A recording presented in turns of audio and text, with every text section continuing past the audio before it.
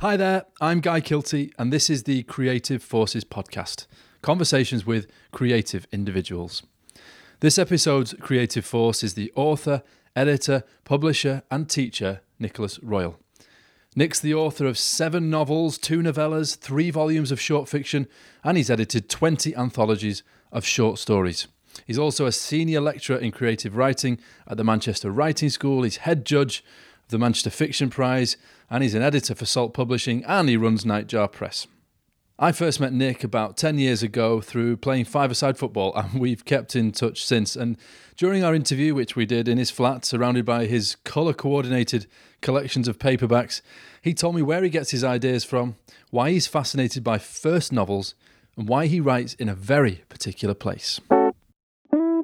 So it feels like the best place to start is to ask you about this amazing collection, or 2 collections, I should say, of books that we're sitting in amongst. Yes. Just tell me about these 2, or these books that we've got here. Okay, we've got, as you say, 2 collections here. A penguin collection, which is broken down into regular penguins, which are very familiar with their orange spines, and green-spined penguin crime books. They're all from the 50s, 60s and 70s. I don't think anything later than the 70s. And I often ask myself why that is.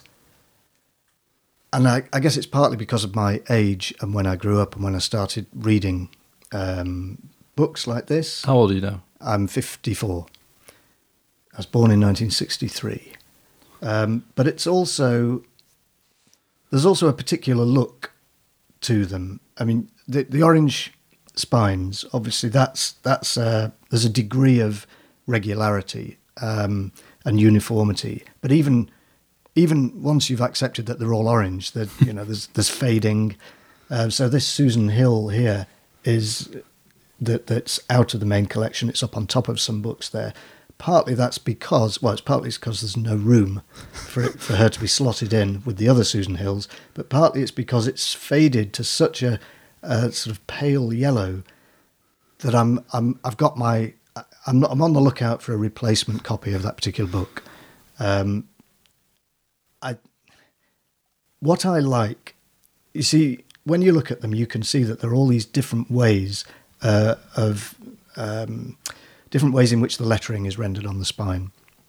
And the ones I like in particular are where you've got a black author name and white title. So I think I won't be happy until that entire collection is composed purely of penguins that have an orange spine, black author name and white title. How many are in this collection then? In the orange penguins? In the orange, I don't know. I mean, it'd be easy to work out because of 1, 2, 3, 4, 5, 6, 7, 8 shelves, and there's probably 40 or 50 books on each shelf by the look of it. And obviously, there are many, many more penguins than there are on that bookshelf. Yeah. Now, partly that's exciting. I could carry on collecting them. But as you can see, I'm my main restriction, 2 restrictions, one is money and one is space. And so I've kind of reached a position where I'm happy to limit the penguin collection to that particular bookcase. Okay. And the green penguin collection to this bookcase, which is half the size, less than half the size. So we've got about 200 of the orange, or thereabouts, of the orange penguins, about 100, say, of the green penguins. Yeah. All there's a visual appeal to this, isn't there? There's very much a uniformity. Yes. And there's even more of the picadors, the white spine picadors behind us. The white spine picadors, there's about 700, 750 of those. Now they've spilled over into another room there. And unfortunately, they've now spilled beyond the amount of shelving that there is. So there's some stacked on the end, beginning to stack up against the wall beyond the bookcase. If you can see where the skull is there. Yep. What skull is that, by the way? A peccary type of pig. I I might come back to that. Okay. So they're climbing the wall behind there, and they've reached the point where they can climb no higher because they start to come away from the wall quite alarmingly, and I don't want them all to You fall don't want down. I don't want them, because then they get damaged and you've got to pick them up and all the rest of it. So as I say, there's about 700 or 750 of those white-spined picadors, and they date from 1973, which is when Picador started. I think it was October or autumn anyway, 1973. So that's I was 10. I wasn't reading Picadors, but I think, well, I know exactly when I started reading them. The first Picador that I got is on that shelf down there, and it's quite a thick book. It's called Black Water, which was an anthology of fantastic literature edited by Alberto Manguel. I was given it for Christmas by my parents, and the collection's built from there, really. But it ends around about 1999-2000, when Picador stopped doing the white spine. And along the way, so between 73 and 2000, 99% of the books that they published looked exactly like that. Well, I say exactly. There are minor variations in the typography, but I don't worry about that. That's fine. But what I would exclude from that main collection any where they do something further. Like sometimes they put a little picture on the spine, or they have a picture cover that wraps around the spine. So those are in a separate collection. There are many fewer of those.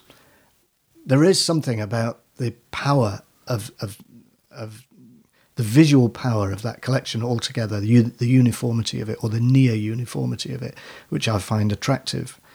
But if anybody ever says, "Oh yeah, Nicholas Royle, he shelves his books by colour," I'm not going to say I get annoyed, but they're not right, really. Yes, if you look at this collection here, it would appear that I'm shelving books by colour, but of course I'm shelving books by imprint, by Penguin and Picador.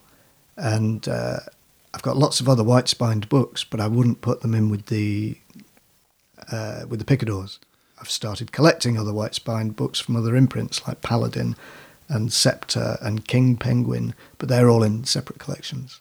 And they're smaller than the Picadors. So, the collection is smaller. So what is it, do you think, about the uniformity? When you look at these, it's clearly a visual uniformity, and I noticed they're in alphabetical order as well, of course.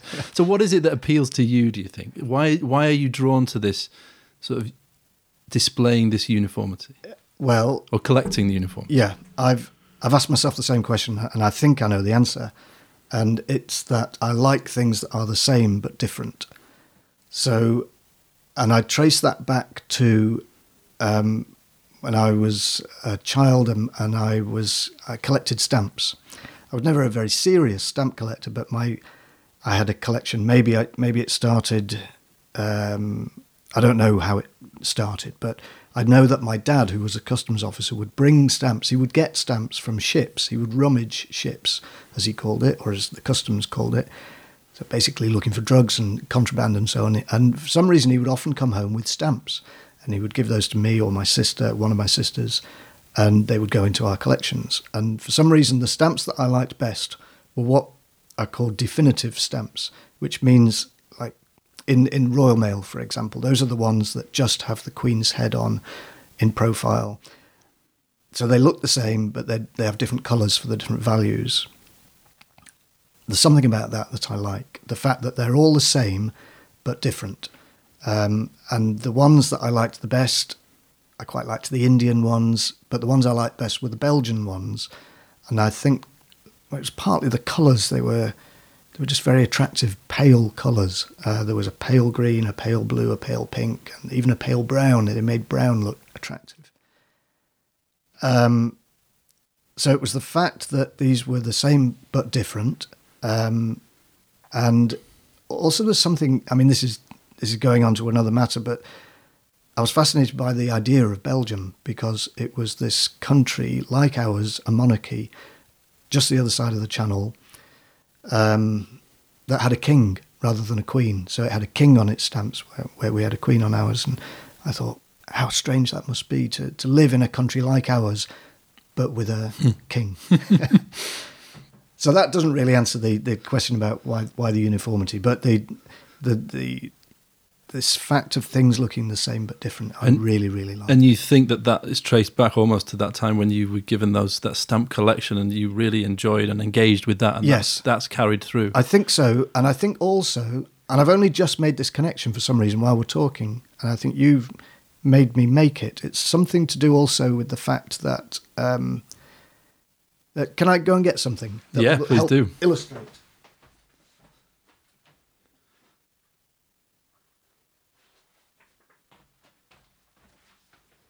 Okay, what I've got here is a photograph of my dad, a trick photograph.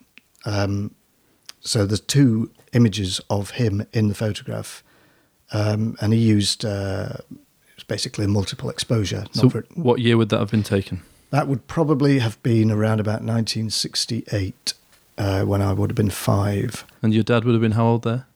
He was born in 1930, so he'd be 38. So around about, he'd be mid to late 30s in that photo.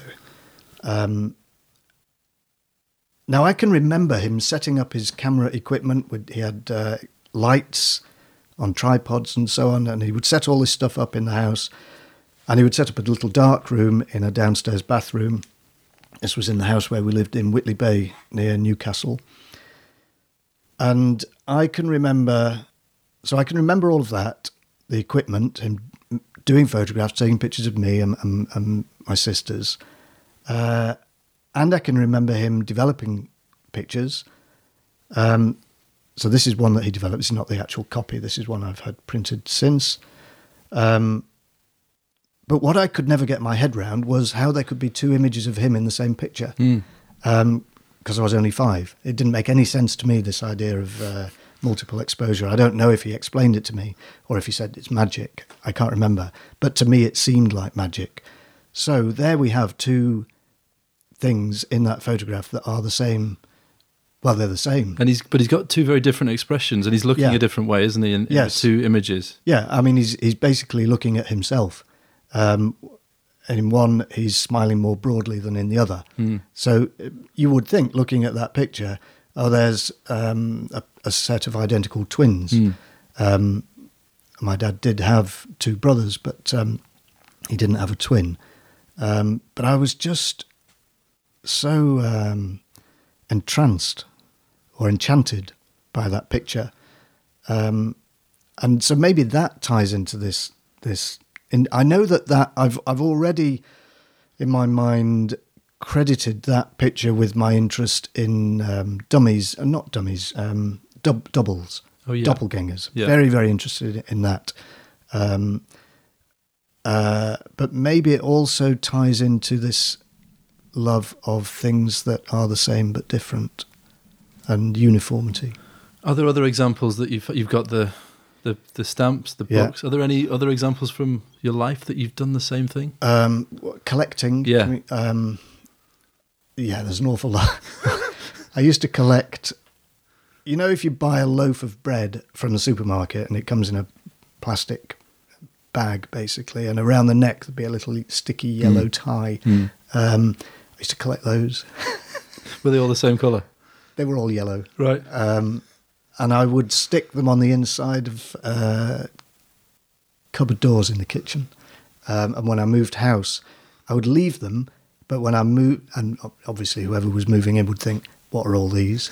And they'd have to get rid of them. But then when I moved, I would start a new collection. And it seemed to me like a way of not crossing off the days like a prisoner in a cell might on the wall with, a piece of stone or something, but a way of somehow marking time. Anyway, I don't do that anymore because I buy different bread now that doesn't come pre-packed. But probably if I was still buying the old loaves, I'd probably still do that. Although it's kind of messy, and I never really liked the messiness of it, and nor did I like the fact that over time some of these things would fall off because they'd lose their adhesiveness. they'd fall off, and then you'd have to put them back, but they'd fall off again, and that was annoying. So in a way, I'm glad to have left that behind. Maybe that's one of the reasons why I've stopped doing that. Do you think this? You've obviously got something that you've done before, something that you're doing now with the books, and obviously tracing back a long way to that picture of your dad. Yeah. Do you think that sort of love of uniformity or appreciation of it, let's say, does that translate at all into the way that you write? Good question. And no one's ever asked me that question, and I don't know. Possibly. I don't know. This is off the top of my head, but I seem to go through phases where I will write stories that are similar to each other, that might contain some of the same motifs and ideas that I keep coming back to. And I notice this most obviously when I'm choosing stories to put together in a collection. And I think, I can't have both those stories in the same collection because they're too similar. And up to the point where, it'll be not an important plot point, but it'll be an important detail in the story. And then I'll realise that I've done it in two stories because when I write, I'm always writing about things that I'm fascinated by. And by definition, if something fascinates me, I don't forget about it once I've written one story about it. So I keep coming back to it. I suppose I'm trying to, I don't know if this is the case, but maybe I'm trying to work stuff out. Maybe I'm trying to come up with answers to questions, and maybe it takes more than 2 or 3 goes to get an answer to it. And maybe I never do get the answer. But so at the moment, I'm writing stories. Well, over the last few years, I've been writing stories set in this flat, with the views from the windows in this flat of the other flats and looking into other people's flats and so on. And so there's been a fair amount of that. And so it's kind of reached the point now where I realise that I've done enough of that and it's time to move on. But I do like the fact that, well, it's not that I like it, I recognise the fact that I do that I write about my surroundings. So if I live in Manchester, which I have been doing now since 2003, almost all the stories that I write will be set in Manchester. I can't understand these people who set stories in places I've never been to. In some cases, it's inevitable. If you're writing science fiction and you're writing stuff set on other planets, then they've never been to the other planets, but why shouldn't you write those stories? Why shouldn't you imagine that you can go to those places? That's fine. But I like to write, I like to explore where I am, basically. Have you always done that in your books then? Yeah, I think so. So when I was living in London between the early 80s and 2003, I would write, almost always I'd be writing about London. So I became known then as a London writer. And then I left London and came back to Manchester, and started writing about Manchester. And do you tell, when you teach creative writing, is that something that you tell your students to do, to write about what they know, or is that you leave that very much to them about what they want to write about? It's completely down to them.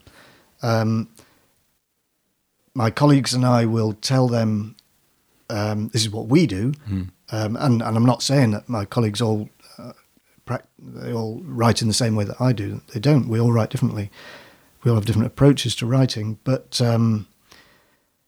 at the Manchester Writing School, it's all about encouraging students to write what they want to write in the way that they want to write it, and we can encourage them if they're doing it well or doing things right. And if there's something they're not doing right, then obviously it's about telling them they're getting something wrong and how to do it better. But I can imagine a situation in which I might say to a student, "This isn't really convincing," and I wonder if that's because you've never been to China. Where do you live? Where do you spend time? What do you do? Have you thought about writing about something closer to your actual experience. So in some cases, it might be necessary to encourage the writer to think about that idea of write what you know. But just because it works for me doesn't necessarily mean it would work for another person. Is the most important thing, I'm putting words in your mouth a bit here, so correct me, but in terms of writing and wanting to write, so for a lot of the students will come to you wanting to write a book. Yeah. Is it to write about what excites you or what you're most interested in? Is that right? Or what do you tell them in terms of, taking that first step? Yeah. What should they write about? Well, we ask them what they're writing or what they want to write about. So if somebody applies to do the MA, we interview them, and one of the questions we ask them, well, one of the questions I ask them, and I presume my colleagues do the same, but it's not like we're told you've got to ask them this particular set of questions, is if you come on the course, what will you be writing? And many people don't know at that stage. So let's say now, first day of term, and we're sitting in a room with a workshop group. We'll go around the room and we'll say, what are you writing? What do you want to write? So it's not about, you've got to write this, you've got to write that. We ask them what they want to write. And usually when people start the course, they have an idea, I want to do this, I want to do this. It's, I would regard it then as my job to listen to what they say and think, okay, so it's a question of helping this person write that book as well as they can, really. And in terms of people's being able to see through writing a novel, or being able to actually, is it vital that they are writing about what excites them and what, what are the things that they are interested in? It's vital for me as a writer. I can't imagine writing a whole book about something I'm not interested in. I wouldn't be able to do it, I don't think. Lots of writers do because they will take commissions. So someone will say to them, I want, for example, a novelisation of this film script, and you've got a month to do it. And I have a friend who does this, and I'm in awe of his ability to do it. I just don't think I'd be able to do it. Why not? Because I find it hard enough sitting at my desk, concentrating and writing for half an hour on my own stuff, on stuff that fascinates me and that I'm really, really interested in. The idea of doing that 8 hours a day on something that I'm not particularly interested in, I just don't think I'd be able to do it. But then that's his job. That's his main source of income. Well, it's not his main, it's one of his sources of income. Obviously, writing is also a source of income for me, but it's not. I don't have to make commercial decisions about what I write. I suppose that's key. I write what I'm interested in, and then I try to sell it. And if I sell it, that's great. But I certainly don't look at the market and think, what does the market want? I'll write that. I don't do that. I wouldn't be interested in that approach. I don't think I'd be any good at that approach. So for me, it's just a question of writing what interests me. And then it's really exciting if you find it interests other people.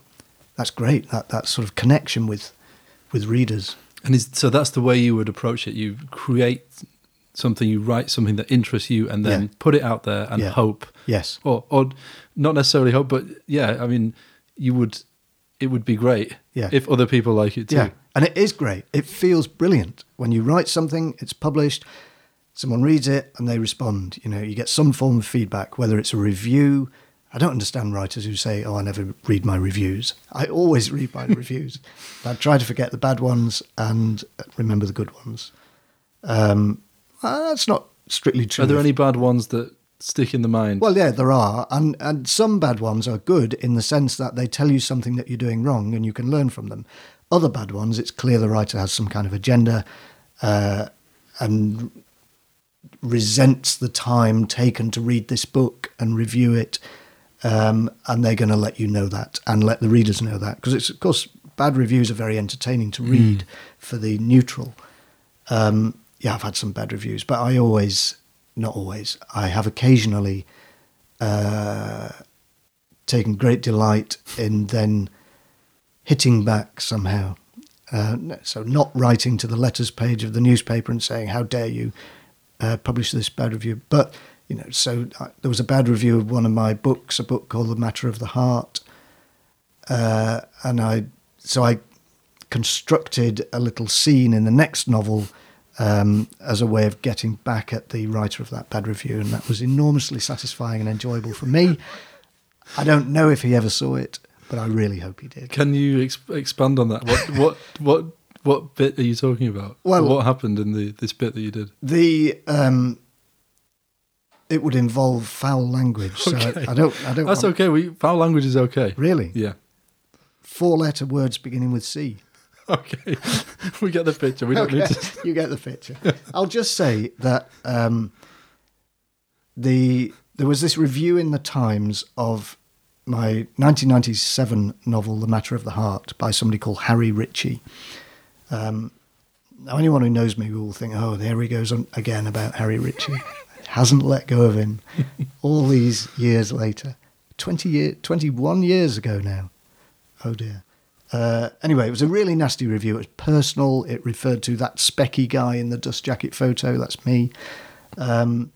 He clearly thought, I've got better things to do than be reading this book. Never mind have to spend a couple of hours writing a review of it. And so in the next book, which was called The Director's Cut, I named one of my characters Harry.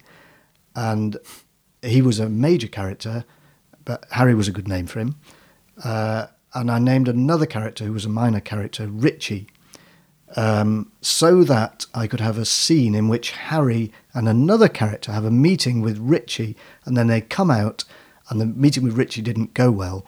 And then they come out, and Harry and his friend have a conversation, have a bit of dialogue where one of them says to the other, oh, that was awful, wasn't it? And the other says, Harry, Richie's, and we've got our 4-letter word. There it is. And at the time I was working for Time Out magazine, and I showed this to the lawyer who came in once a week to read pages. I said, Arthur, would you look at this for me, please, as a favour? And he said, yes. He was a very nice chap. Liverpool fan, I remember.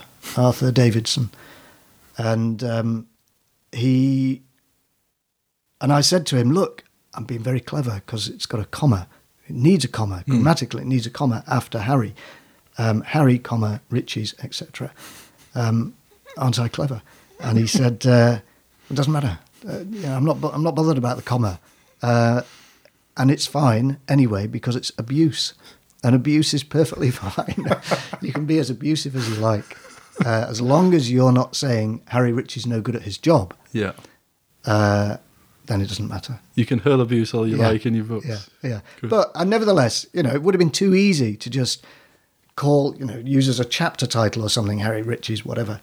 So I thought if I can go to some trouble to set something up whereby I managed to get back at him, and probably if I met him now, we'd have well, I don't know, would we have a laugh about it? I've no idea. Because it caused me some pain at the time, because it was so unpleasant. And I haven't had one of those for ages, actually, which is nice.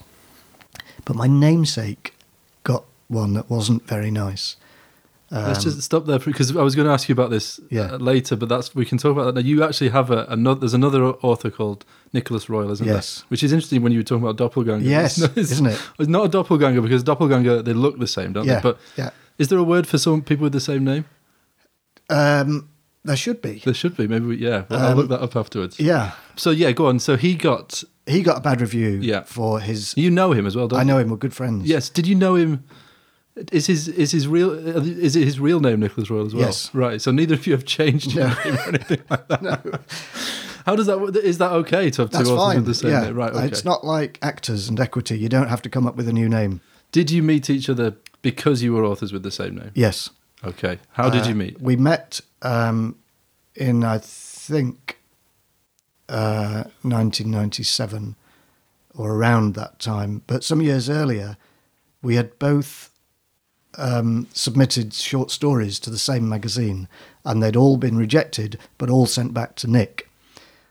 even though my return address was on my stories. So they assumed they were all from the... Yeah. Yes, and maybe that this author had moved address in the meantime. Okay. So they all went back to Nick, and so Nick then wrote to me and sent me my stories. And so we then were in correspondence.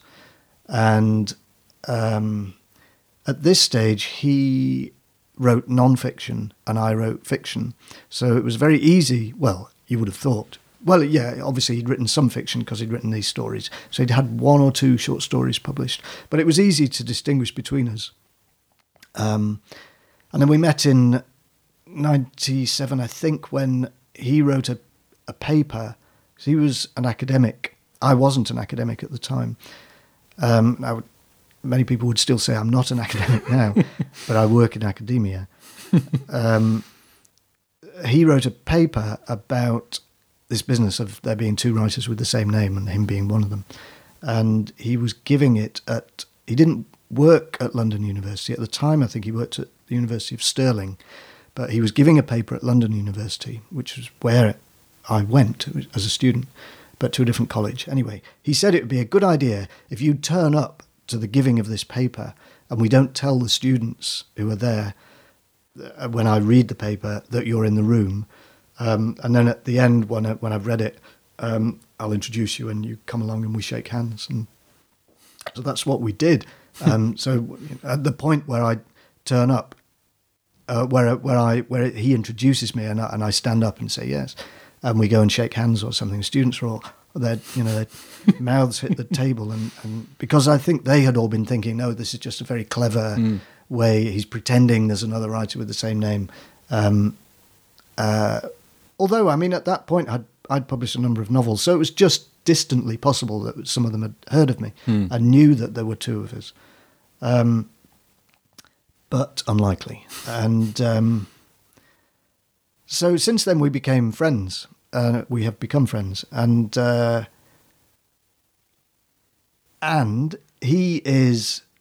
we are both very, very interested in the uncanny and Freud, and in Freud's theory of the uncanny, and in...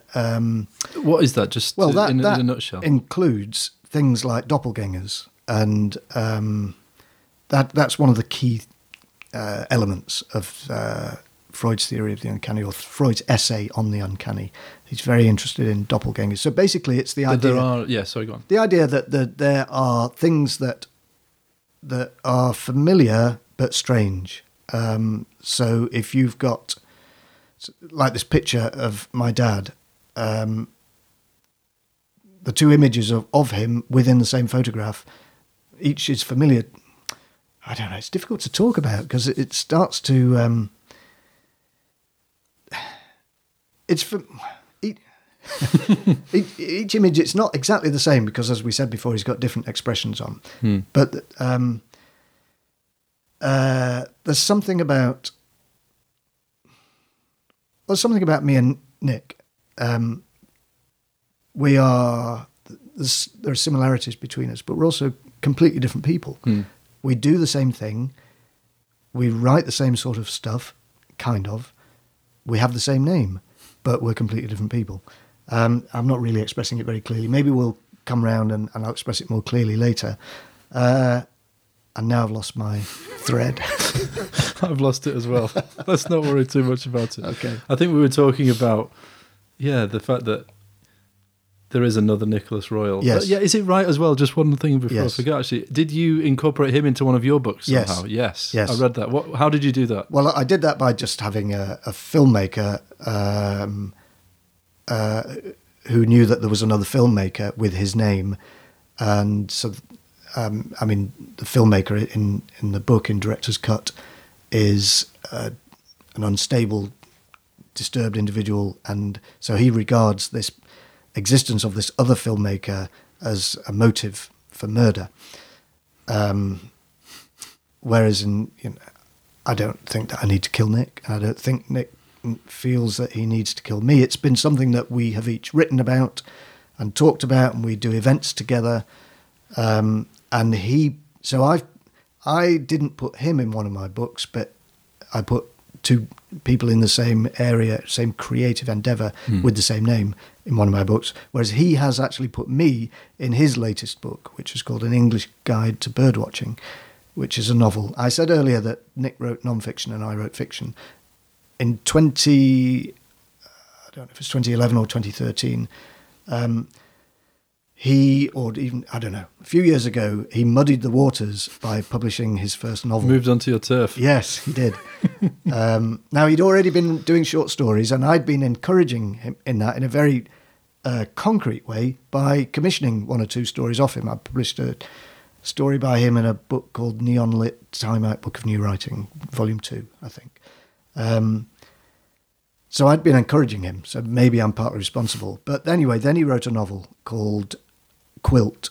So occasionally students will start the MA at Manchester Met and they'll say, "Oh, I bought your novel." I say, "Which one?" They say, "Quilt." I say, "Well, yeah, it's a good book, but it's not mine." And are they shocked? Yeah. Or they'll say, "Oh, I bought An English Guide to Birdwatching," and I read it. And they still haven't realised the fact that there are two of us, despite the fact that in that novel he writes about there being another novelist, because he puts himself in the novel and he puts me in the novel. Indeed, he even got me to write a small section of the novel. Again, I've lost my thread. It's like going down some kind of rabbit hole. That's okay. What's it like to be immortalised in a novel? Oh, it's great. I loved it. It's great fun. But this Guardian reviewer didn't get the joke or didn't get the novel, really didn't like it. And it wasn't a very nice review, and Nick was a bit upset. Just to rewind slightly, I'd just like to ask you about, in terms of the actual writing and the topics we talked a bit about the topics that you decide, or the ideas. Yes. I just wanted to ask you two things actually about, so the first one is where your ideas come from, or how long an idea takes to germinate. Yeah. And the second thing is, do you actually write for a particular person? Because I've often heard or read novelists, writers say they write with the person in mind. Or radio presenters speak with a person in mind that they're speaking to. Okay.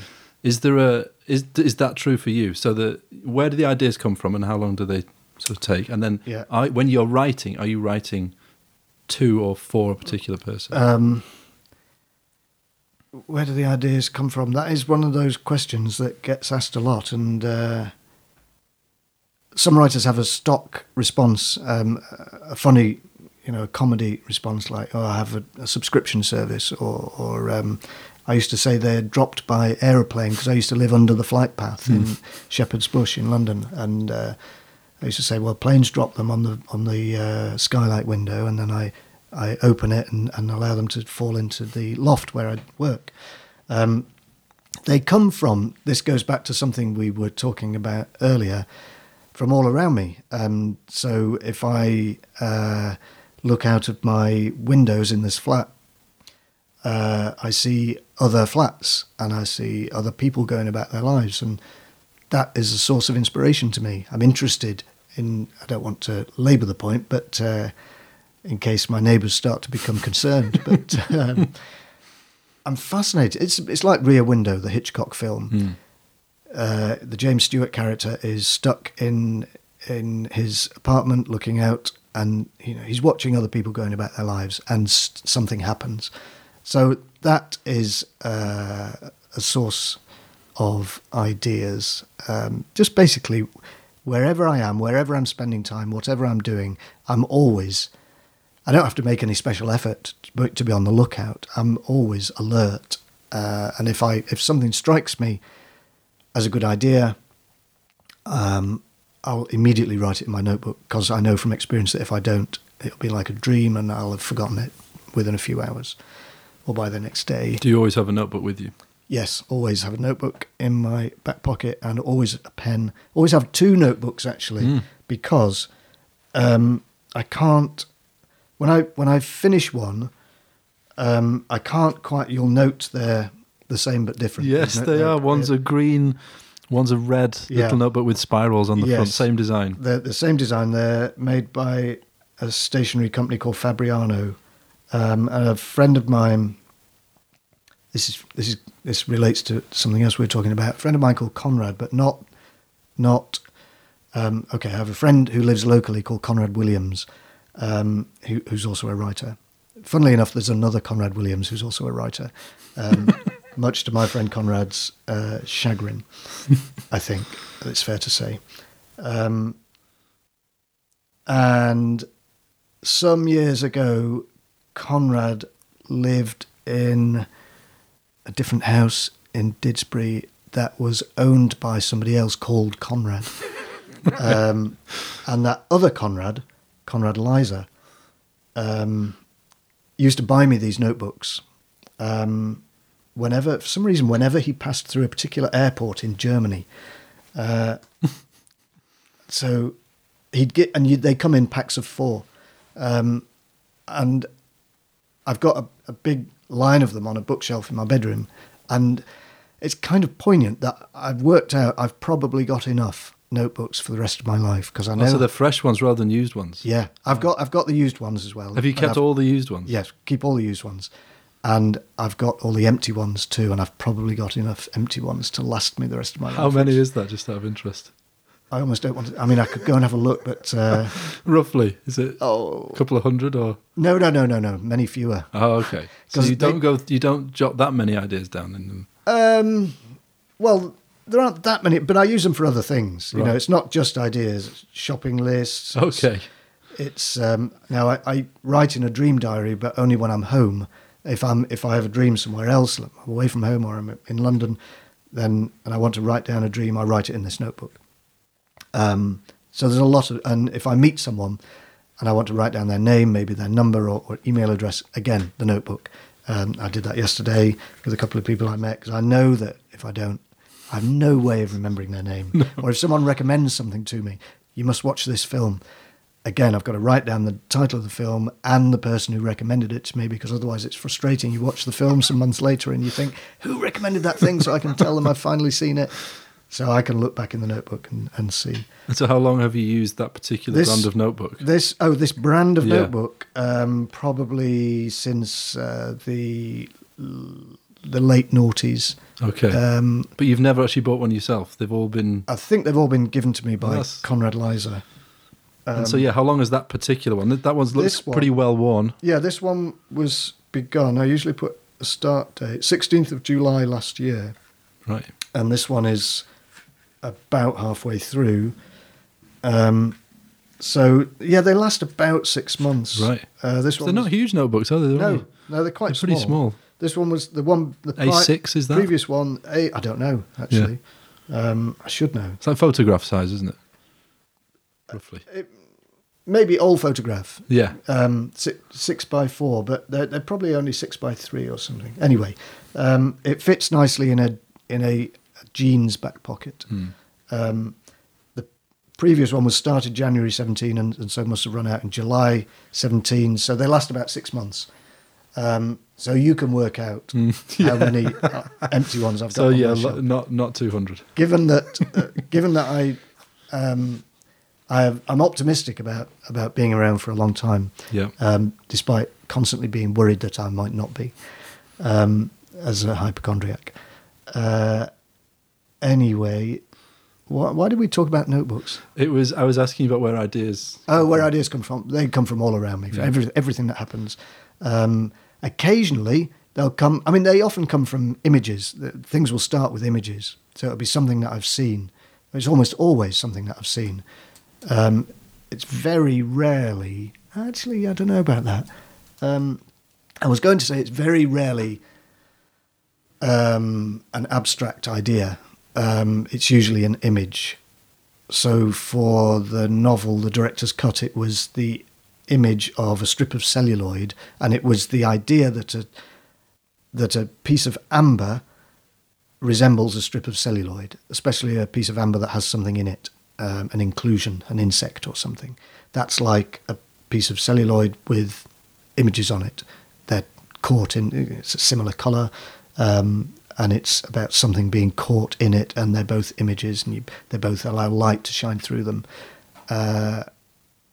And it was my mum who gave me the idea for the amber in that novel, because she mentioned to me that there was She lives in East Anglia, and she'd either seen people or she'd heard about people, women, always women, walking along the beach looking for pieces of amber that get washed up from the Baltic.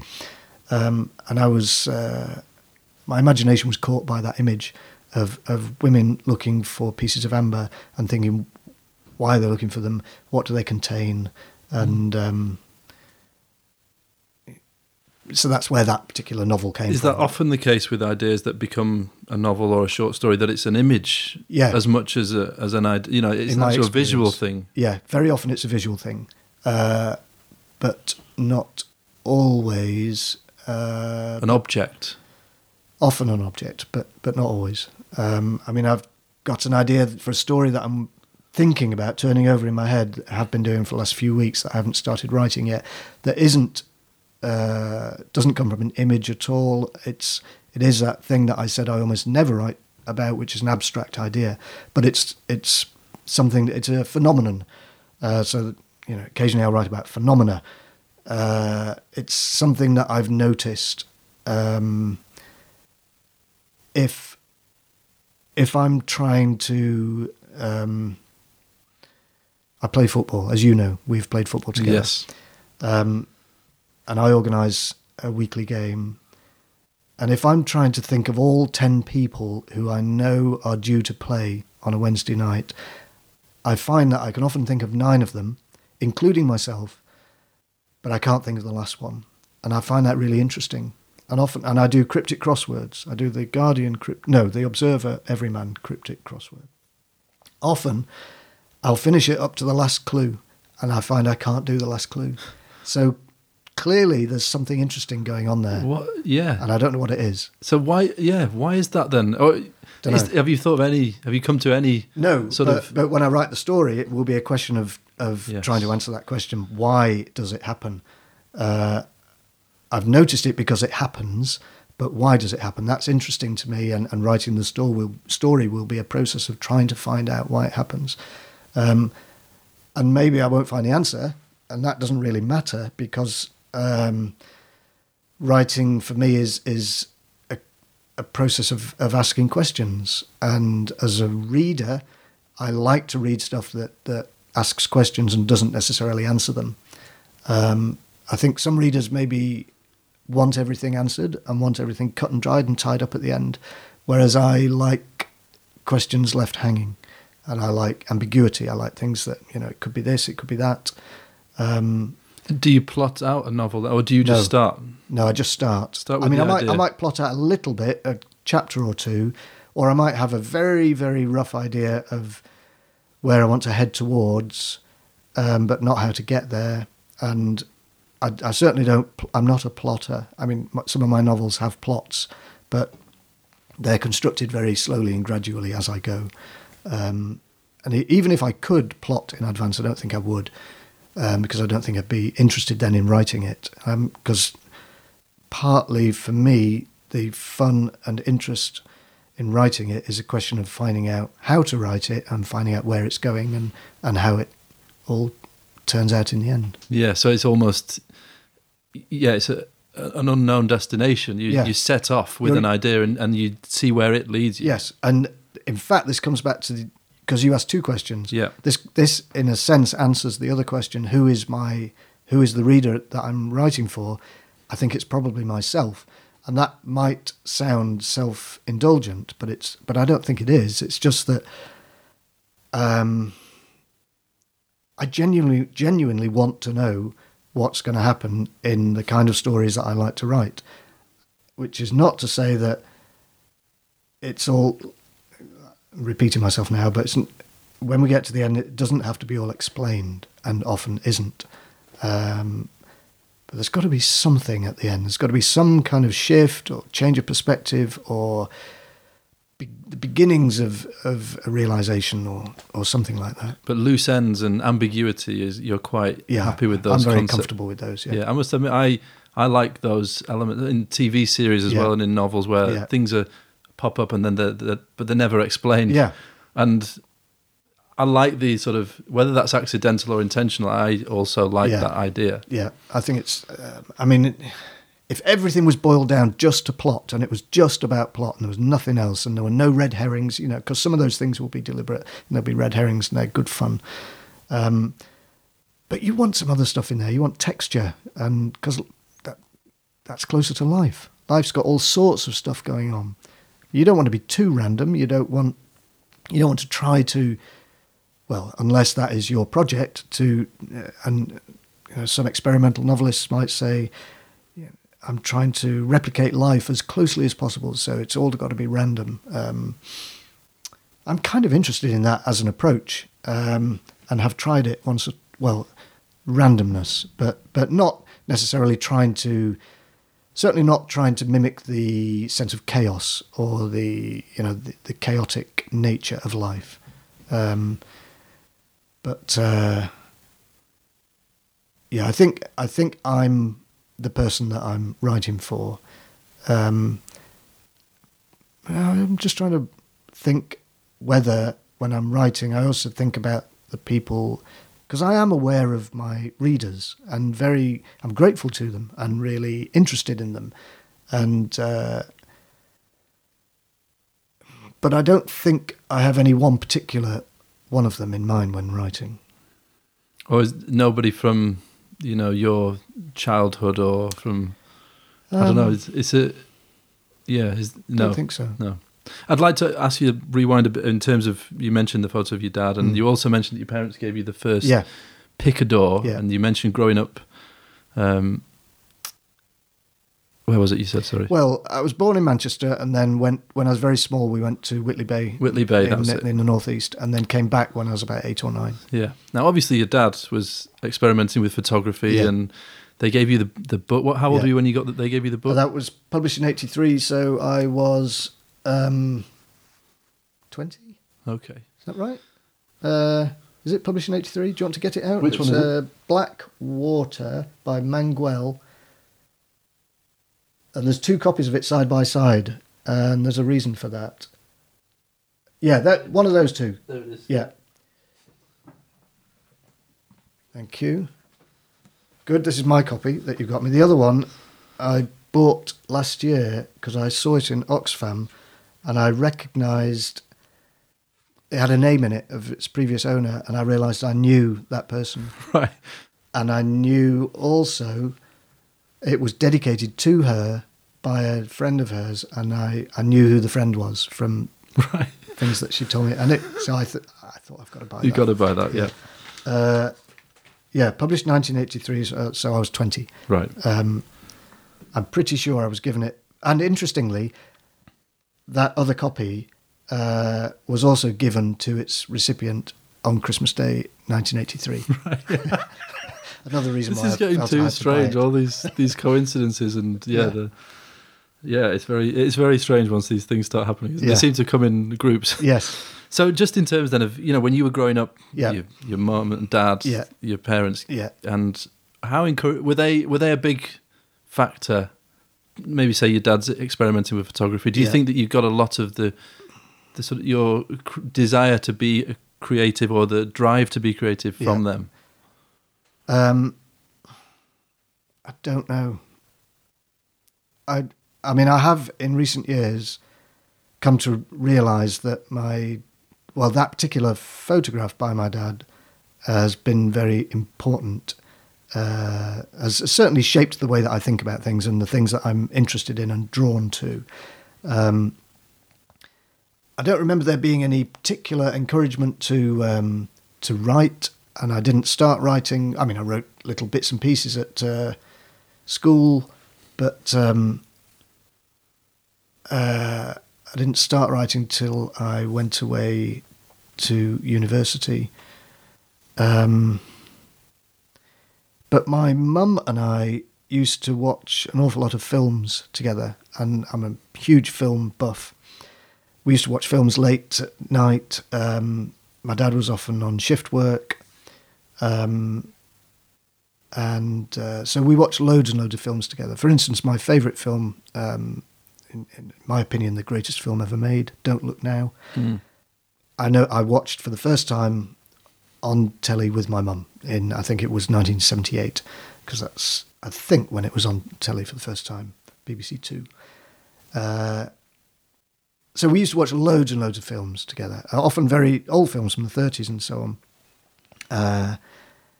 And, you know, without her encouraging me to watch those, maybe I would never have seen them. And they have been enormously, they've enriched my life. And I regret not doing more of that with my own children, not making them watch stuff.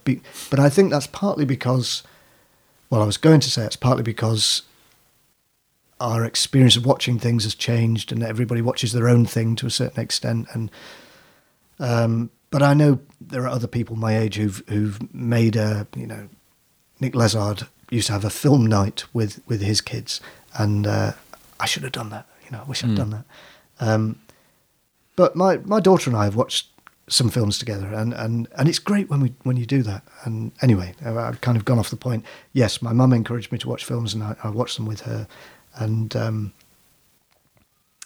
I think that's has been very important to me, encouraging this love of creative work, whatever it is, whatever medium it's in. But I didn't start writing until I went to university, and I showed my work to my parents, and they were encouraging, and that was good. That was very important to me.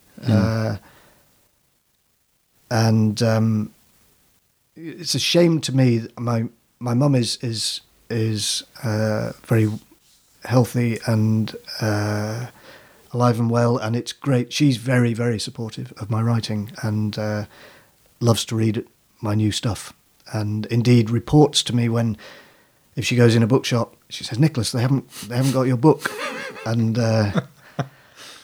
she's cross, and I like that. My dad died in 1994, so it's a shame to me that he only read my early stuff, which wasn't that good, or which was very, very weird and very strange, too weird and strange for his taste, probably. Even though, probably the last thing of mine that he read, in fact, I don't even know if he did read it. No, my second novel was called Saxophone Dreams, and it was all about about jazz and my love of jazz, which I completely get from my dad, because he played. This is another way in which he has, which comes back to that question of yours. Did my parents form or help encourage my creativity? They certainly helped form and influence my enthusiasms. So my mum with film, my dad with music, because he would always be playing jazz at home. And I would constantly be complaining about it, saying, "This is awful, it's just a racket, and it's just..." The trumpet player plays for a bit and everybody claps, and then the pianist plays, and I used to complain about that, the way that jazz soloists would, they do a little bit and then they get a clap. And of course now I just love that. If I go and see a jazz band playing and they do that kind of thing, I just love that the routine of it and the convention of it. And I love improvisational jazz now, improvised jazz in a way that I didn't appreciate it when my dad was playing it on the record player. Do you think that's partly that you now like jazz yourself, or that you like to listen to it because it reminds you of that time? Well, I started to like it when I was probably around about 18, 19, 20. There were certain artists that he would play that I realised, I actually like this. I liked Blossom Dearie. I liked Mose Allison. I liked the Eureka Brass Band of New Orleans, a funeral marching band. And this was an Annie Ross singer. I liked all of that stuff enormously. And so I think my dad was pleased that some of the stuff that he played, I really liked. And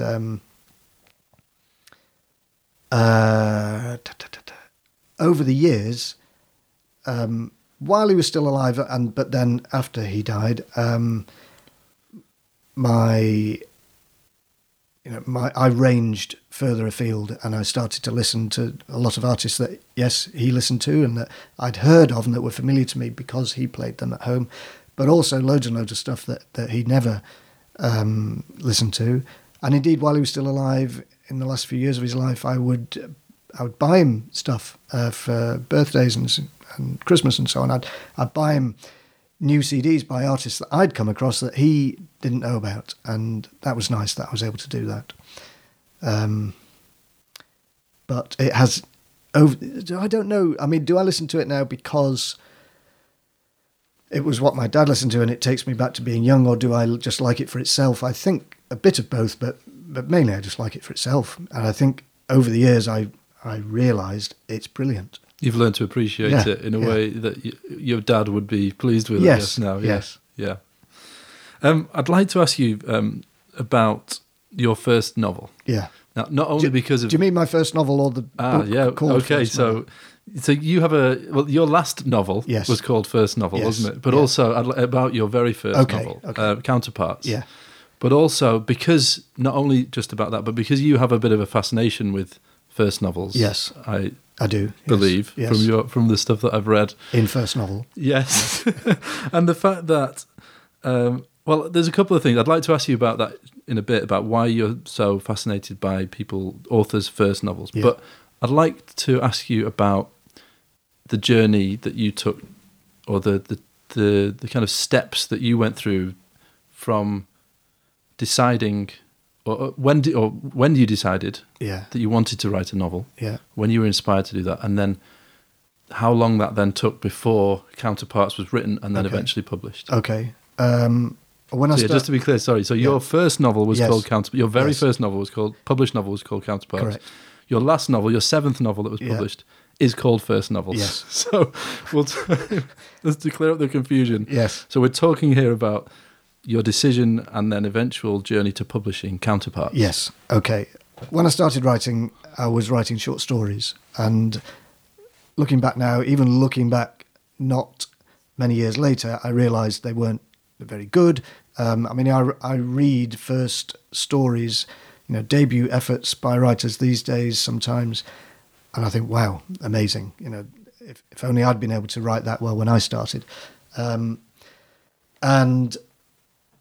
I think I started having ideas for Counterparts in the early 80s. Probably 83, 84. Excuse me. Not partly because I can remember that there's a character in Counterparts who was based on someone who I met working at Pizza on the Park, which was then part of the Pizza Express chain in London. And there was another character in it based on it. Indeed, I use her name. She was a waitress in a restaurant I used to go to a lot called Stockpot, very cheap restaurant that I used to go to almost every day when I lived in London and was a student, because it was very, very cheap and friendly, and there was this waitress as well. It started to come about from knowing these people, the person that I worked with at Pizza on the Park, the waitress in the Stockpot, another woman that I'd known, that I knew, I think in the summer of 83 or 84, she appears in the book. So it was about people that I was meeting, and I was, for the first time, I was living in London and meeting people from all over the world, and different sorts of people, having different experiences. I was a student. I was travelling for the first time, or travelling widely for the first time around Europe in the summer, going interrailing. And I was fascinated also by what was happening with Eastern Europe. I was fascinated by the existence of the Soviet bloc, the so-called Iron Curtain. I was fascinated by these countries on the other side of the Iron Curtain, or the Yeah, we called it the Iron Curtain. Yeah. It's funny, you don't often hear that No, expression no. anymore because it's gone. So fascinated by them, and I travelled to them and just found it so exciting being in these places. So I wanted to write about it, write about them. Which ones in particular was it? Well, I was East Berlin, for instance, was just amazing. The experience of going to East Berlin, because for years I'd seen it in spy movies and so on, and I just got excited by it and thought, will I ever get to go there? And I went there in the Easter of 1986 when I was close to reaching the end of my degree, and I was very bad at German. I'd never spent any time in Germany. I'd never been to Germany, and I knew that could perhaps make a difference to my German, and I wasn't very good at German. I was hoping I was doing French and German. My French was good because I'd spent a year in Paris. And I said to the university, I'm worried because, I'm worried I'm going to fail my degree. And so they said, well... What was your degree, by the way? French and German, right. Combined honours. And I need to go to Germany, but I can't afford to go to Germany. And they said, well, we'll pay for you to go to Germany. So, that's very nice. So I went to Berlin for a long weekend at the Easter of 1986. And it was snowing and it was really bitterly cold. I had holes in my shoes, but I had a great time. Long weekend, and for one day of that long weekend I went to East Berlin, spent a day walking around there, and so it was about, so you asked which of those countries did I find most interesting. Definitely East Germany. Well, the only part of East Germany I visited was East Berlin, and of course what interested me about it was that it was, well, yeah, that was in East Germany. It was this little sort of island in East Germany, and within it were East and West Berlin. Within it was West Berlin, which was part of West Germany, despite the fact it was in East Germany. Yes. I was fascinated by that. This idea that you cross the border from West Germany to East Germany to get there, and then you re-entered West Germany in the form of West Berlin, and then within Berlin you could go to East Berlin. Well, I could go to East Berlin, but of course people in East Berlin could not go to West Berlin. And I was interested. That interested me, or attracted me. And the other place that I found... I found Yugoslavia fascinating. Not part of the Soviet bloc, of course, but the other country that was part of the Soviet bloc that I found really, really interesting was Romania. But I found it so intensely paranoid and menacing that I didn't stay. I'd booked a hotel, and when I got into my hotel, there was just this atmosphere of menace and that I didn't stay. So I left the same day and gave all the money that I'd had to change, because you're obliged to change a certain amount of money, gave it all to a beggar in the station, and probably a fortune to her. Anyway, so the places I was most interested in were East Berlin and Romania, but I didn't write about Romania in Counterparts. That was in a later novel. So Counterparts was all about wanting to write about this business of East and West, and I was attracted by this image, again, the idea of an image. I was attracted by this image of the Berlin Wall, and the idea of walking that line as one of my characters was a tightrope walker, and I liked that image of the tightrope. I got very interested in that. So again, it was about ideas, but it was also about images. The image of the tightrope, the image of the Berlin Wall. But obviously, what was interesting about the Berlin Wall was the political reality of it.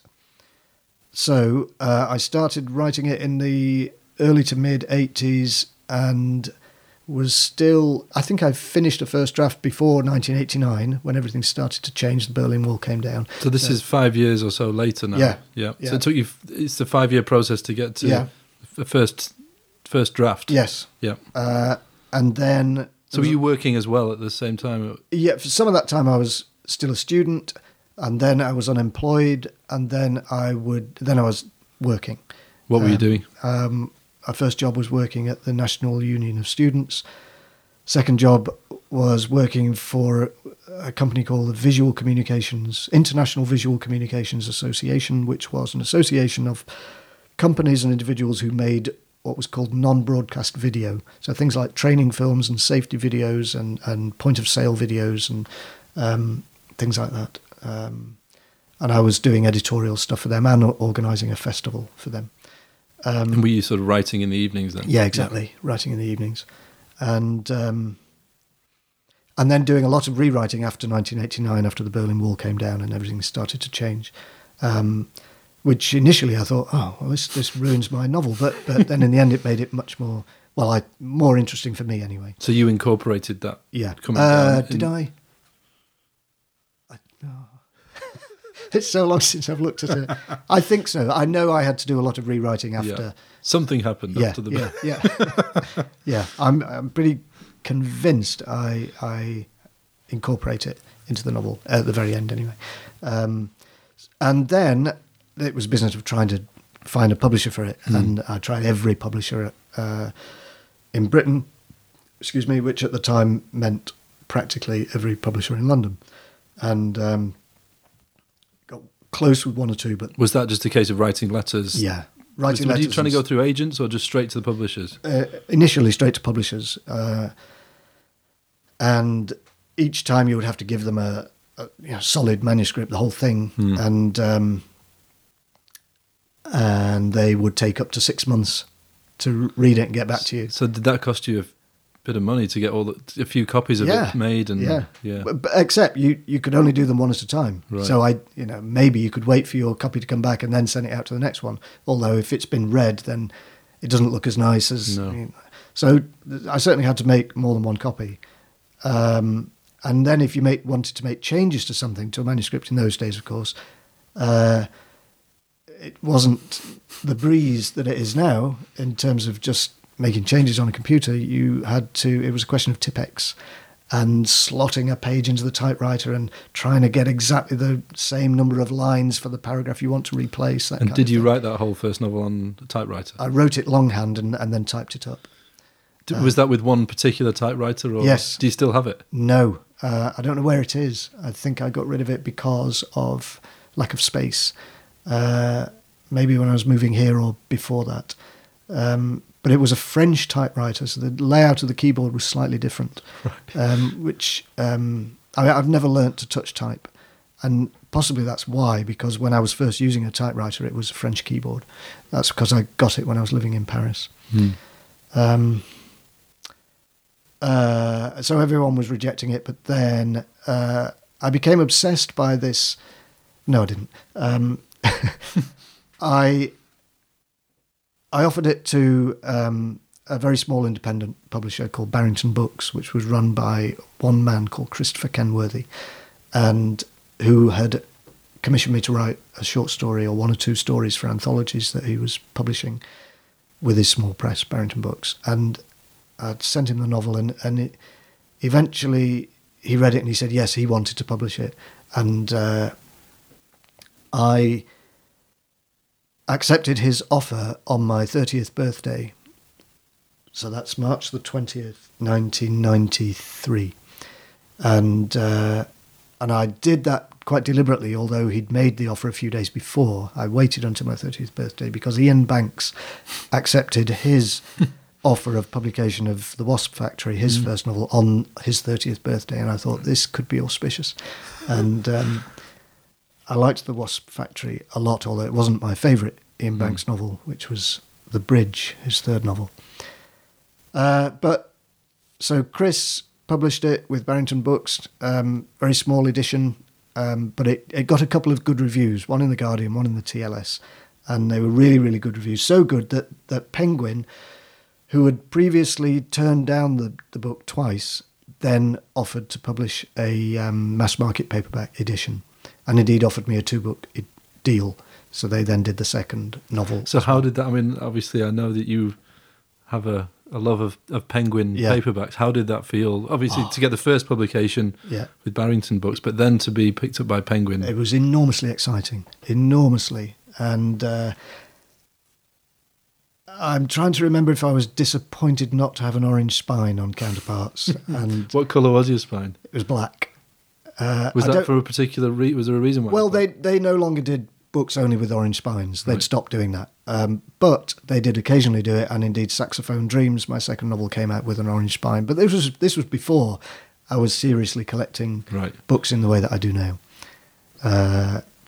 And of course, although Saxophone Dreams has an orange spine, I can't put it in this collection with my Orange Penguins because it's B format and these are A format, and I obviously can't do that. What's the difference between A B format is bigger. Oh, it's the actual physical size of the book, the height. Exactly, the height and the width. So those picadors are all B format. Right. And indeed, my copies of Counterparts and Saxophone Dreams, the Penguin editions, are behind some of those picadors. All of those shelves are double stacked. There's books behind the picadors. There's another lot behind that. On the other side of the wall. No, if you pull it out any of those behind these. Yeah. Right. I see now. That makes sense. I was wondering how it was the 750 there, but now I understand why. Well, also there's a load in there. Right. Okay. Everywhere you look, there's picadors. Yeah. So that was the first novel. And then the excitement then of being picked up by Penguin. Yeah. Then, so we're up to number 7 now. I mean, how was the process then of like numbers 2, 3, 4, 5, 6? Well, I did 2 novels with Penguin, and then the third novel was The Matter of the Heart, for which I won the Bad Sex Prize and was very excited to win it. And I was going to ask you about that. I mean, clearly there's... How did you feel when you were given that award? Only excited and happy and pleased. Why? Because I got an enormous amount of publicity, which I otherwise wouldn't have got. To the extent of even being on the news pages of newspapers. You know, for books, that is almost unheard of. Or it was then.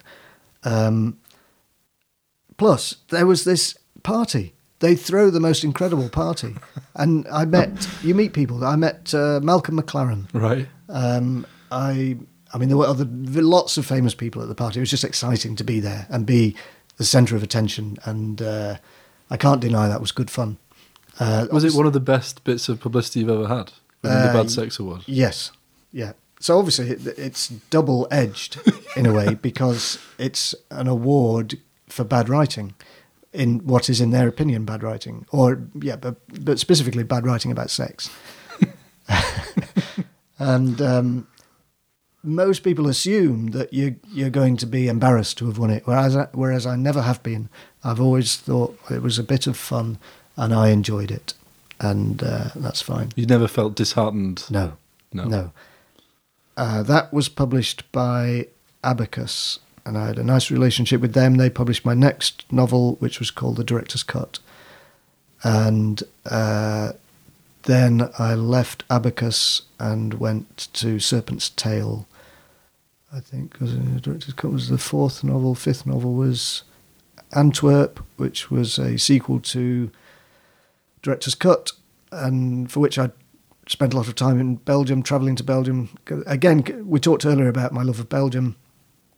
I eventually decided I had to go there and because I knew I wanted to write something set there, so I went lots of times, spent some time there and explored it and walked around a great deal and so on. So that was Antwerp, and then what was the next? I've lost track. Counterparts, Saxophone Dreams, Matter of the Heart, Director's Cut, Antwerp. Okay, then there was a novel that I had written some years earlier, but only published later, in 2011, I think, called Regicide, or The Regicide. Regicide. And then there was first novel, which was published by Jonathan Cape in 2013. And ever since then, I've been writing, in theory, in very loose terms, a follow-up to first novel called Second Album. But, it's now 2018, 5 years on from the first edition of first novel, and I'm not getting any closer to completing a new novel. But that's partly because I've come up with ideas for 2 other novels during the same time, and I'm now uncertain which one I should be working on. It's also because when first novel came out, although it was enormously warmly received in terms of its critical reception, great reviews, best reviews I've ever had, and also the biggest amount of review space, but it didn't trouble the bestseller lists. And I don't want to trouble the bestseller list necessarily, but unless you sell a certain amount, your publishers are not going to take you that seriously. Increasingly these days, because of the way things have got. We all know that times are hard for writers, and books sell fewer copies. Generally speaking, that is. Obviously, some books still sell in vast numbers, but a much, much more limited number of books enjoy that kind of success. So for most writers now, advances are down, and it's harder to get deals, harder to get published. It's now easier to publish your first book than it is if you're in the middle of your career to publish a new book, if your previous books have not been particularly good sellers. There's still a hunger for newness and first novels. And you asked earlier about first novels.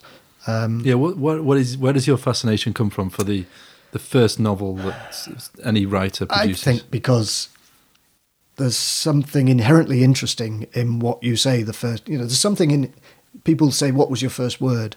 I don't know what my first word was, but I know my son's was train, although he mispronounced it as tain. But we knew that he meant train because we lived in a house in Shepherd's Bush that backed onto the overground tube line, and so there were trains going past his window all the time. So that made sense. So first, that was his first word. First utterances, first novels are interesting, I think, partly because they're not always the best novel that someone will write. I'm sure that's the case in my case, and I'm sure that's the case for me. In some cases, I think people's first novels remain their best, and obviously they don't want to hear that, because you always want to hear, yes, we think your latest novel is your best. In my case, I'm fairly sure that my latest novel, which is called first novel, is my best so far, but that's that's my opinion, that's subjective. Also, I became very interested. There was a book that I became very interested in, which I bought in paperback from a market stall in Ipswich probably in 1982. And I read it and I was interested by it. But I didn't think it was the best book I'd ever read, but I was interested. But then I lost my copy, or I gave it away or something, and I couldn't. Some years later, I was thinking about it, thinking I want to read that book again, but I couldn't remember what it was. And then I thought, okay, it's called The Haunted. I decided it was called The Haunted Shore, and that it was by somebody Hillman. So I spent years trying to track it down, but it didn't seem to exist. And indeed, many years later, I found out it didn't exist because I'd misremembered both the author's name and the title, and it was The Haunted Storm by Philip Pullman. And it was Philip Pullman's first novel. And he has since become enormously successful and popular. And but weirdly, he won't talk about that book. He refuses to acknowledge it. He won't allow it to be reprinted. If you take him a copy to sign, apparently he scowls and refuses to sign. Has he explained why? No, I don't think he won't has. Talk about it he won't talk about it at all. And I think I've since managed to get hold of a copy. It's quite expensive if you can find a second-hand copy, but so I did get one and reread it, and it's not as good as I hoped it would be during all those years of searching for it again. And it's got a lot of quasi-religious content, and I think maybe he's embarrassed by that, right? Because he's, there's nothing quasi-religious about Philip Pullman or his work since. He's I don't think. I mean, I haven't read any of his later work, but isn't he famous for his Dark Materials? Yeah, but isn't he famous for? Isn't he one of the famous atheists? I believe so. Who's quite yes. outspoken about it. I believe so. I feel I should know this because Yeah. he's the president of the Society of Authors and I am a member of the Society of Authors. I should know what my president is saying. And I take note of wise things that he says about the state of writing and so on. But I'm sorry, Philip, I've not been keeping up with your books. I'm sure he's not that bothered. But I was very...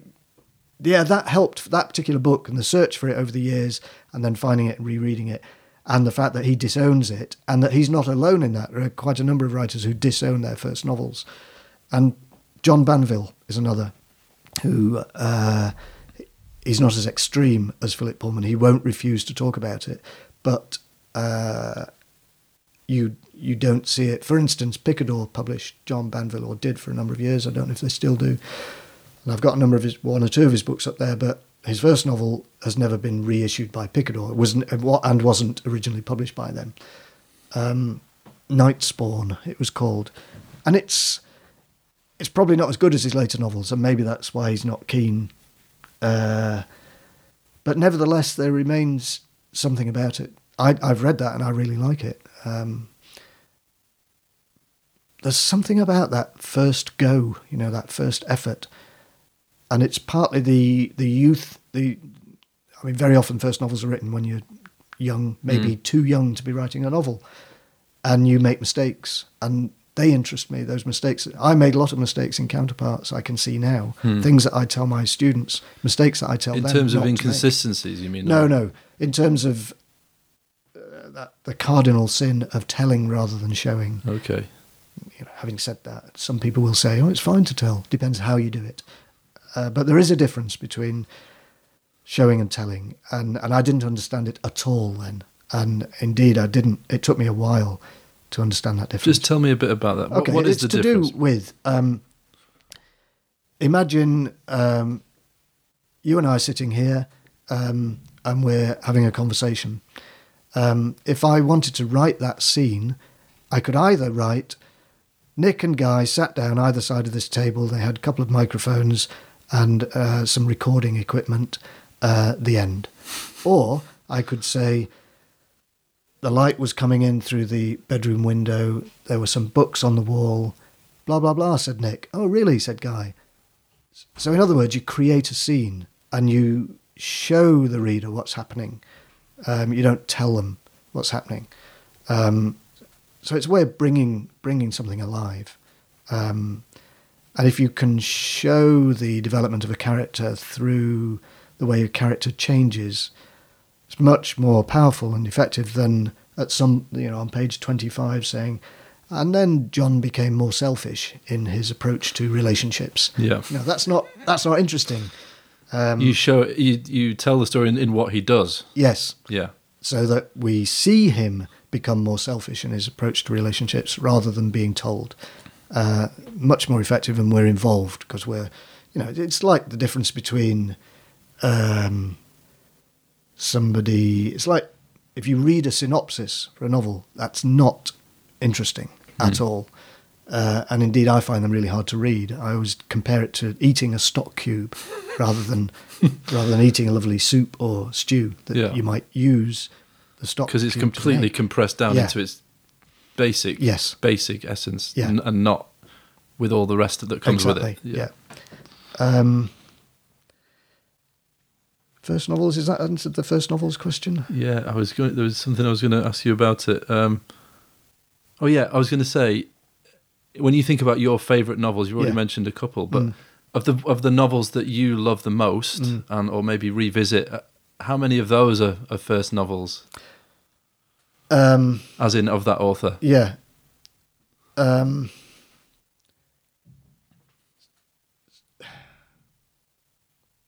Quite a few. And in some cases I haven't read beyond an author's first novel because I like the first novel so much. I slightly worry that the later novels can't possibly be as good. That's the case. Oh, so do you actively not read the rest of someone's work? I might buy them and I might have them sitting on the shelf waiting to read, but if there's a choice between reading, for instance, if I have to choose between reading, I don't know, the second or third or fourth novel by Siri Hustvedt, who wrote The Blindfold, which was her first novel and which I adored, and reading any other book. I'll probably read any other book. And it's partly because, well, if I'm honest, it's partly because her later novels tend to get a bit longer, and I'm not a big fan of long novels. And it's partly because I'm thinking to myself, can they possibly be as good as The Blindfold? And quite likely they're much better than The Blindfold. And in due course I'll find out, but, you know. Do you think that love of the idea of the first novel is partly why you're involved so much in, you know, editing with Salt and your own imprint with Nightjar? You know, you edit your own, publish your own books, other people's books through Nightjar. So, is that a big part of why you're involved in the editing, publishing side as well? Is what? Why? And the love of the first novel. So it's often you'll be getting, I guess, with Nightjar and with Salt, people's first pieces of work. Yes. Yes. For instance, someone's just sent me a story for Nightjar, which I've read, and I'm trying to decide whether to do it or not, and I haven't quite decided. And at the back of my mind, I know that if I were to find out that this would be that person's first published short story, I'd be more keen to do it. And in terms of Salt, a lot of the novels that I've commissioned for Salt and edited for them and that have ended up being published have been first novels. And I'm looking at a line of them now. And yes, I think there is. I mean, it's partly because I can remember how exciting it was having my first novel published, and I love to give that excitement to somebody else. You know, it's just a nice feeling. Is that a big part of why you do Nightjar? Nightjar and Salt are different, but I think. The same motivation lies behind Salt both. Then, but it's the same motivation. Yeah. The desire to publish. It's the desire to publish good work, and within that, you can break that down into the satisfaction you can get from publishing someone's work and seeing their pleasure at it being published, and the satisfaction of knowing that you've started that author's career, you've launched them. That's really exciting. In addition, there's I've lost track because there are some noises going on. I was just about to say there are people working on the roof of your flat, block of flats. Yes, there are. You hear some thumping, and they've been very quiet up to now. They've obviously not been there. No, they're currently. I think they're putting the ladders up past my kitchen window. And we can hear them climbing up there. So any minute now, probably there'll be some loud noises from above. Some thumping from above, yeah. Okay. Well. So with Salt, yes, many of the books that I've published there have been first novels. That's very exciting to launch an author's career. But then it's exciting also to get new novels from those authors and see how their writing develops and if their career can develop. And I love doing that. A couple of other things I'd like to ask you about. The first one is you have a tattoo. Yes. Could you tell us about your tattoo? Okay. My tattoo is a word, and indeed I am a word through having this tattoo. And it's a word in a short story by an American writer called Shelley Jackson, whose name is very similar to that of Shirley Jackson, but they are two different writers. Shelley is a contemporary of mine. In fact, she was born the same year I was born. She is an American writer. She lives in Brooklyn. She's published one novel, I think, and a lot of stories and one collection of stories. And I'm a word in this one particular story, which is called Skin, and which is published on the bodies of however the number of volunteers is the same as the number of words in the story. It's over 2,000. Right. This was several years ago. You had to volunteer if you wanted to become a word. And I'd never wanted a tattoo, but when I saw that there was an opportunity to become a word in one of Shelley Jackson's stories, I was already a fan of her work. I jumped at it, so I volunteered, and I was very pleased to be accepted because there were many, many more people applying than there were spaces available. My word is later. And where is it? It's on my left or right shoulder? I don't know now. It's on my left shoulder. Okay. But at the back. So it's on my back, really, but at the left shoulder. I think I asked for it to be on that side so that if I later wanted something to be symmetrical, I could have something put on the other side and it would read from left to right. Right. But having had the first tattoo, there's very little danger of me going for another one. Was it painful? It was extremely painful. And I've already said once during this podcast that I'm in awe of somebody. However, I will repeat myself. I am in awe of anybody who goes back again and again and again for more tattoos. And especially if they, well, I don't know whether they admit it's painful or not, because it is painful. Or it was to me anyway. However, I'm very, very proud of it and pleased of it. And so have all the letters, the words got together at one point to form the published novel? No, that would be a nice idea. Stories, but it's a short story. Sorry, it's only about 2,000 words. But no, we've never gathered in one place. But and has it been published on paper? No. That's So you are part of the published work. Yes, and indeed, the only people who read it are words in the story. So it has a built-in limited edition in terms of how many. There is no copy as such, and you only get to read it if you're a word in the story. So you have read it? I've read it, but I couldn't lend it to you, for example. No. Well, I could, but did you feel some proud when you got to your word? Yes. Is it the final word? No, it's not the final word. Did someone pay, or did a special person get the honour of having the final or first word? I don't know. But I think my word appears first. At one point, Shelley put together a little compendium of video clips. She asked people to do a little video clip or photograph of their word, their tattoo, and send it to her, and she put together a little video, and mine appeared first in that, which was nice. That may still exist somewhere online. It probably does.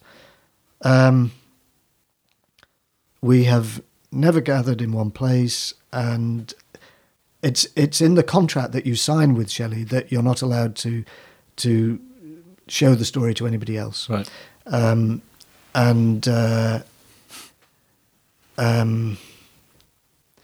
It's also in the contract that she says that she will make every effort to attend funerals of her words. Really? Yeah. Have there been any funerals? I don't know. Right. I don't know. Much as I admire her work, and she seems an extremely nice person, she's not a terribly good correspondent. Right. You can go a long time waiting for an answer to an email.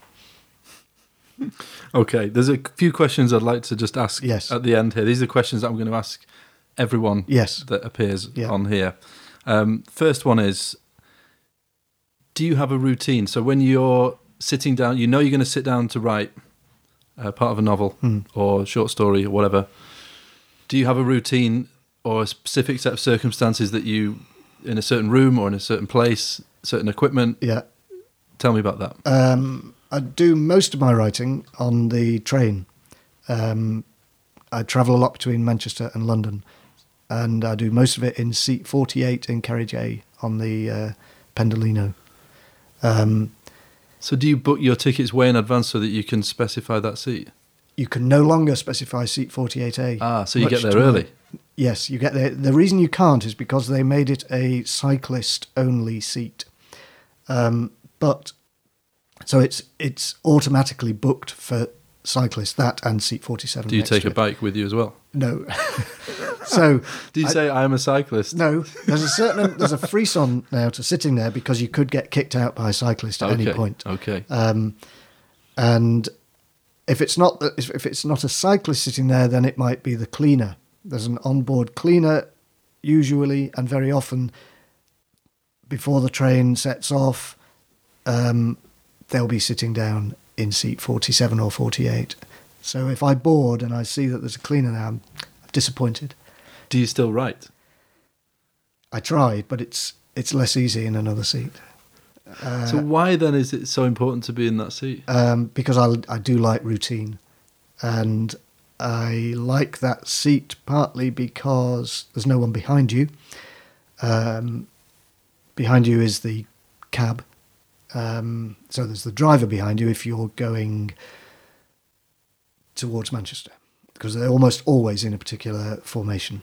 And if you're going towards London, then there's nobody behind you, because the drive's at the other end.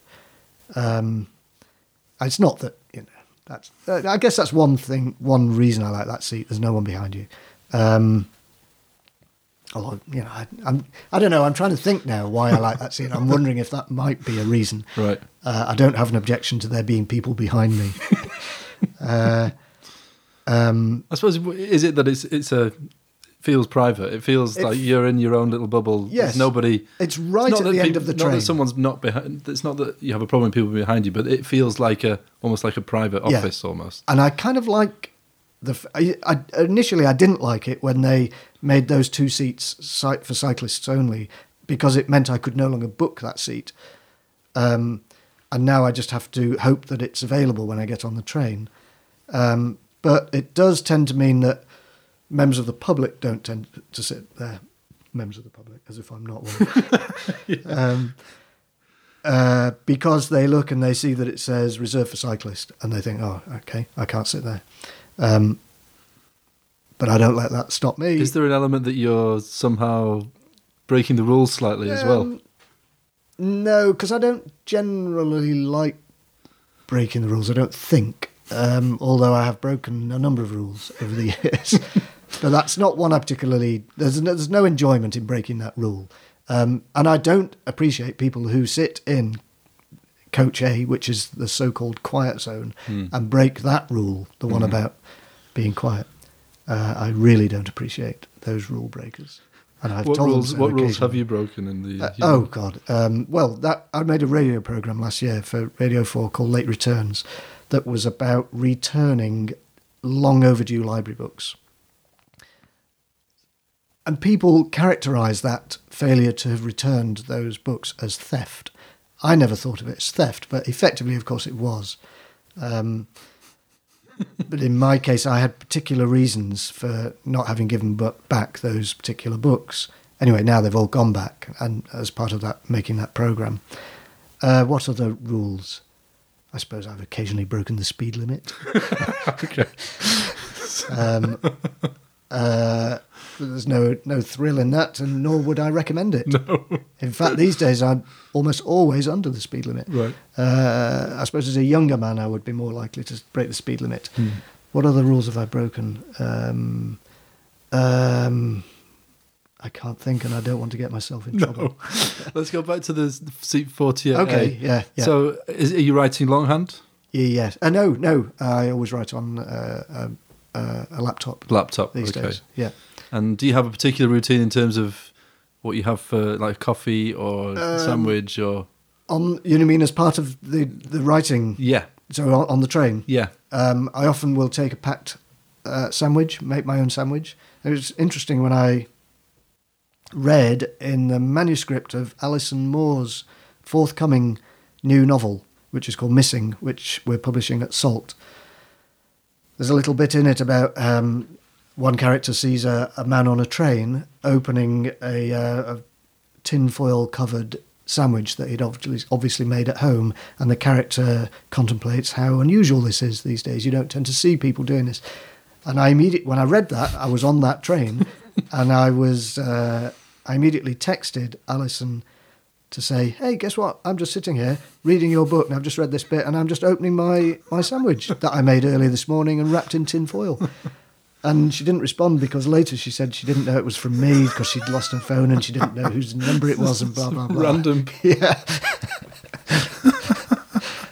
Anyway, I'll very often make a sandwich or make a little sort of Mediterranean salad in a takeaway container, and that I'll eat with pita bread or something. And I guess I like to have that sandwich, and then get down to some work. And do you find that sort of 2 hour, because that's the length of journey, isn't it? Yeah. London to Manchester.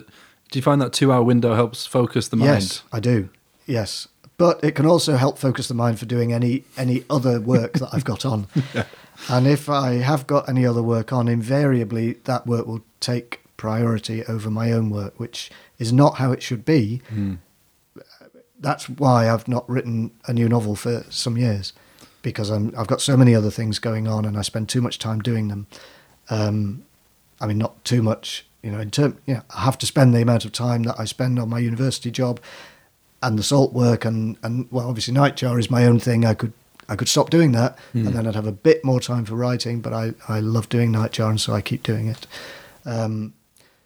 But yes, it is that journey is a good 2 hour stretch where you can concentrate, and I find that the motion, the fact of moving forward in space is somehow seems to help, just as I guess the slight motion of the train also helps.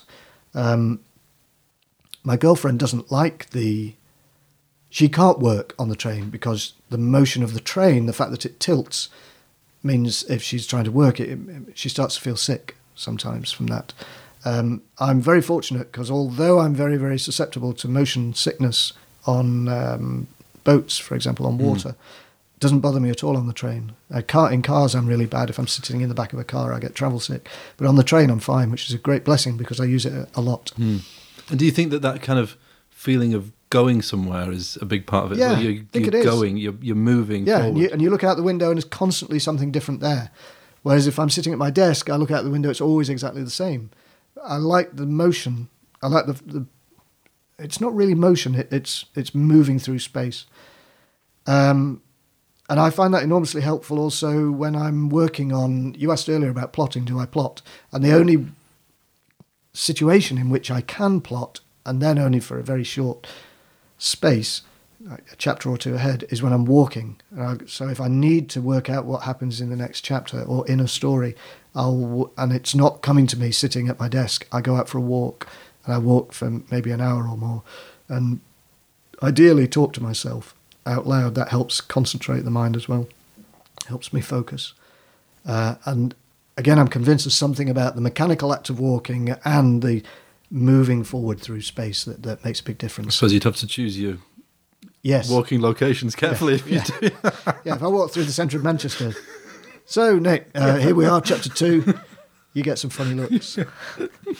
So, next question. What's the thing that you've created or the event that you're most proud of? Oh. That gives you, it doesn't have to be about money or about the scale of it. It's more the thing that you're, as an individual, the individual moment that you think, oh yeah, that was brilliant. And we're not counting my children. Well, we can do. Yeah, it can be anything. Well, it would be my children, I suppose. Okay, after your children. After my children. It would be... I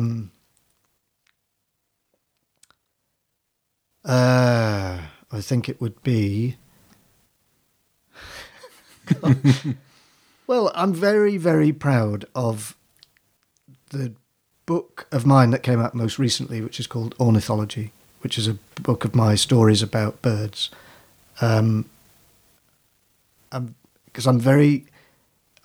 There's most of those stories are still sufficiently recent that I still think they're okay. And the publisher did such a beautiful production job on the book that I'm really, really proud of it. I'm very proud of First Novel. I still think that's a good novel.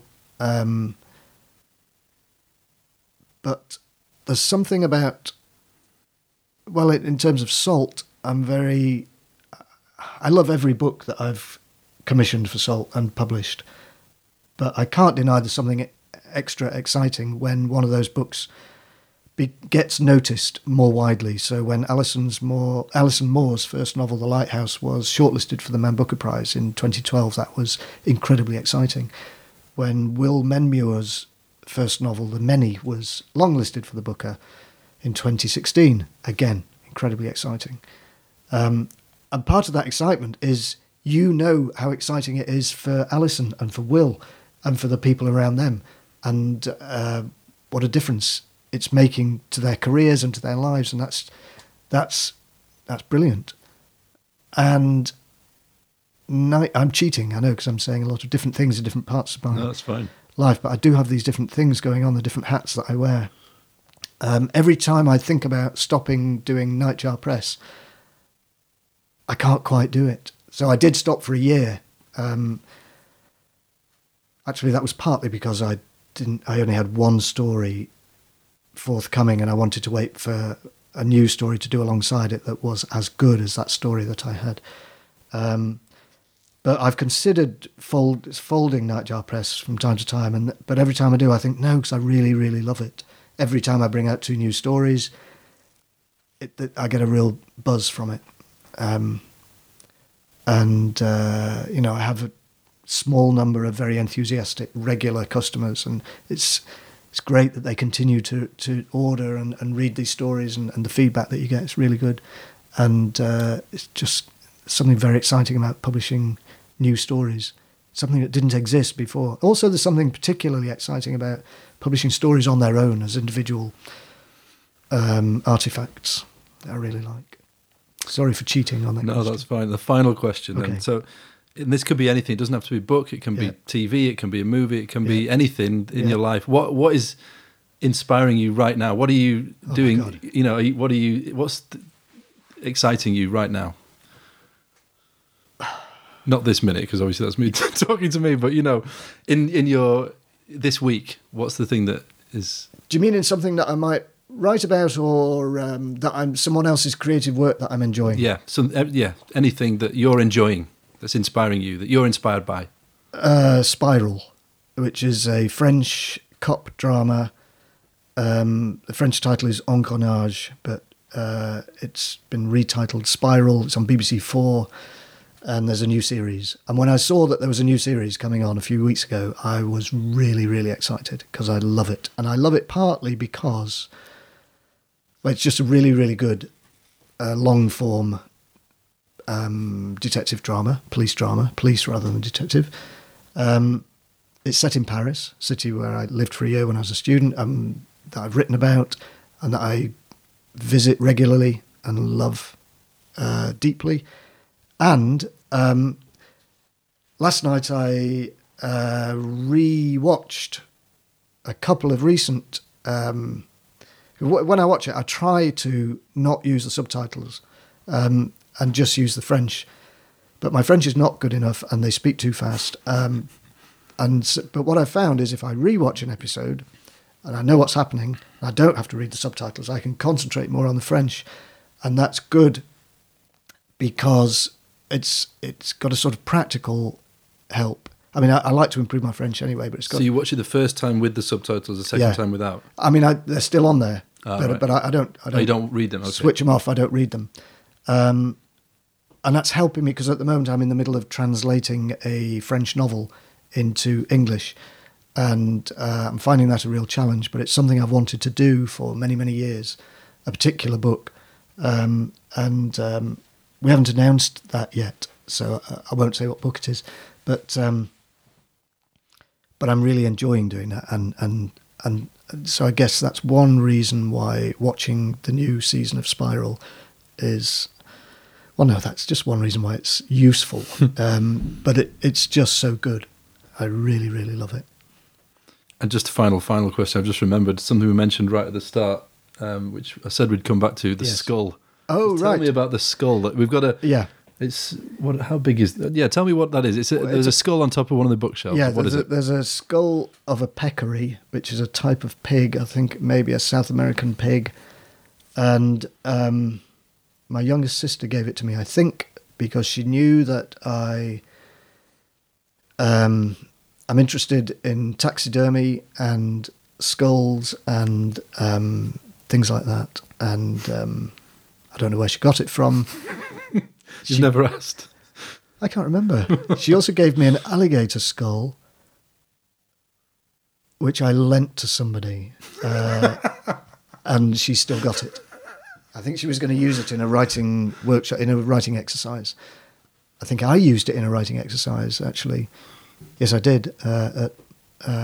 There's a writing centre in Scotland where I go every year. And I used the alligator skull there, and then I lent it to a writer friend, and she's still got it. She has it's not like she's hanging on to it. She's offered it me back, but it's very big. I don't really have room for it here. Most of the wall space in this flat is taken up with bookcases, bookcases or paintings or film posters.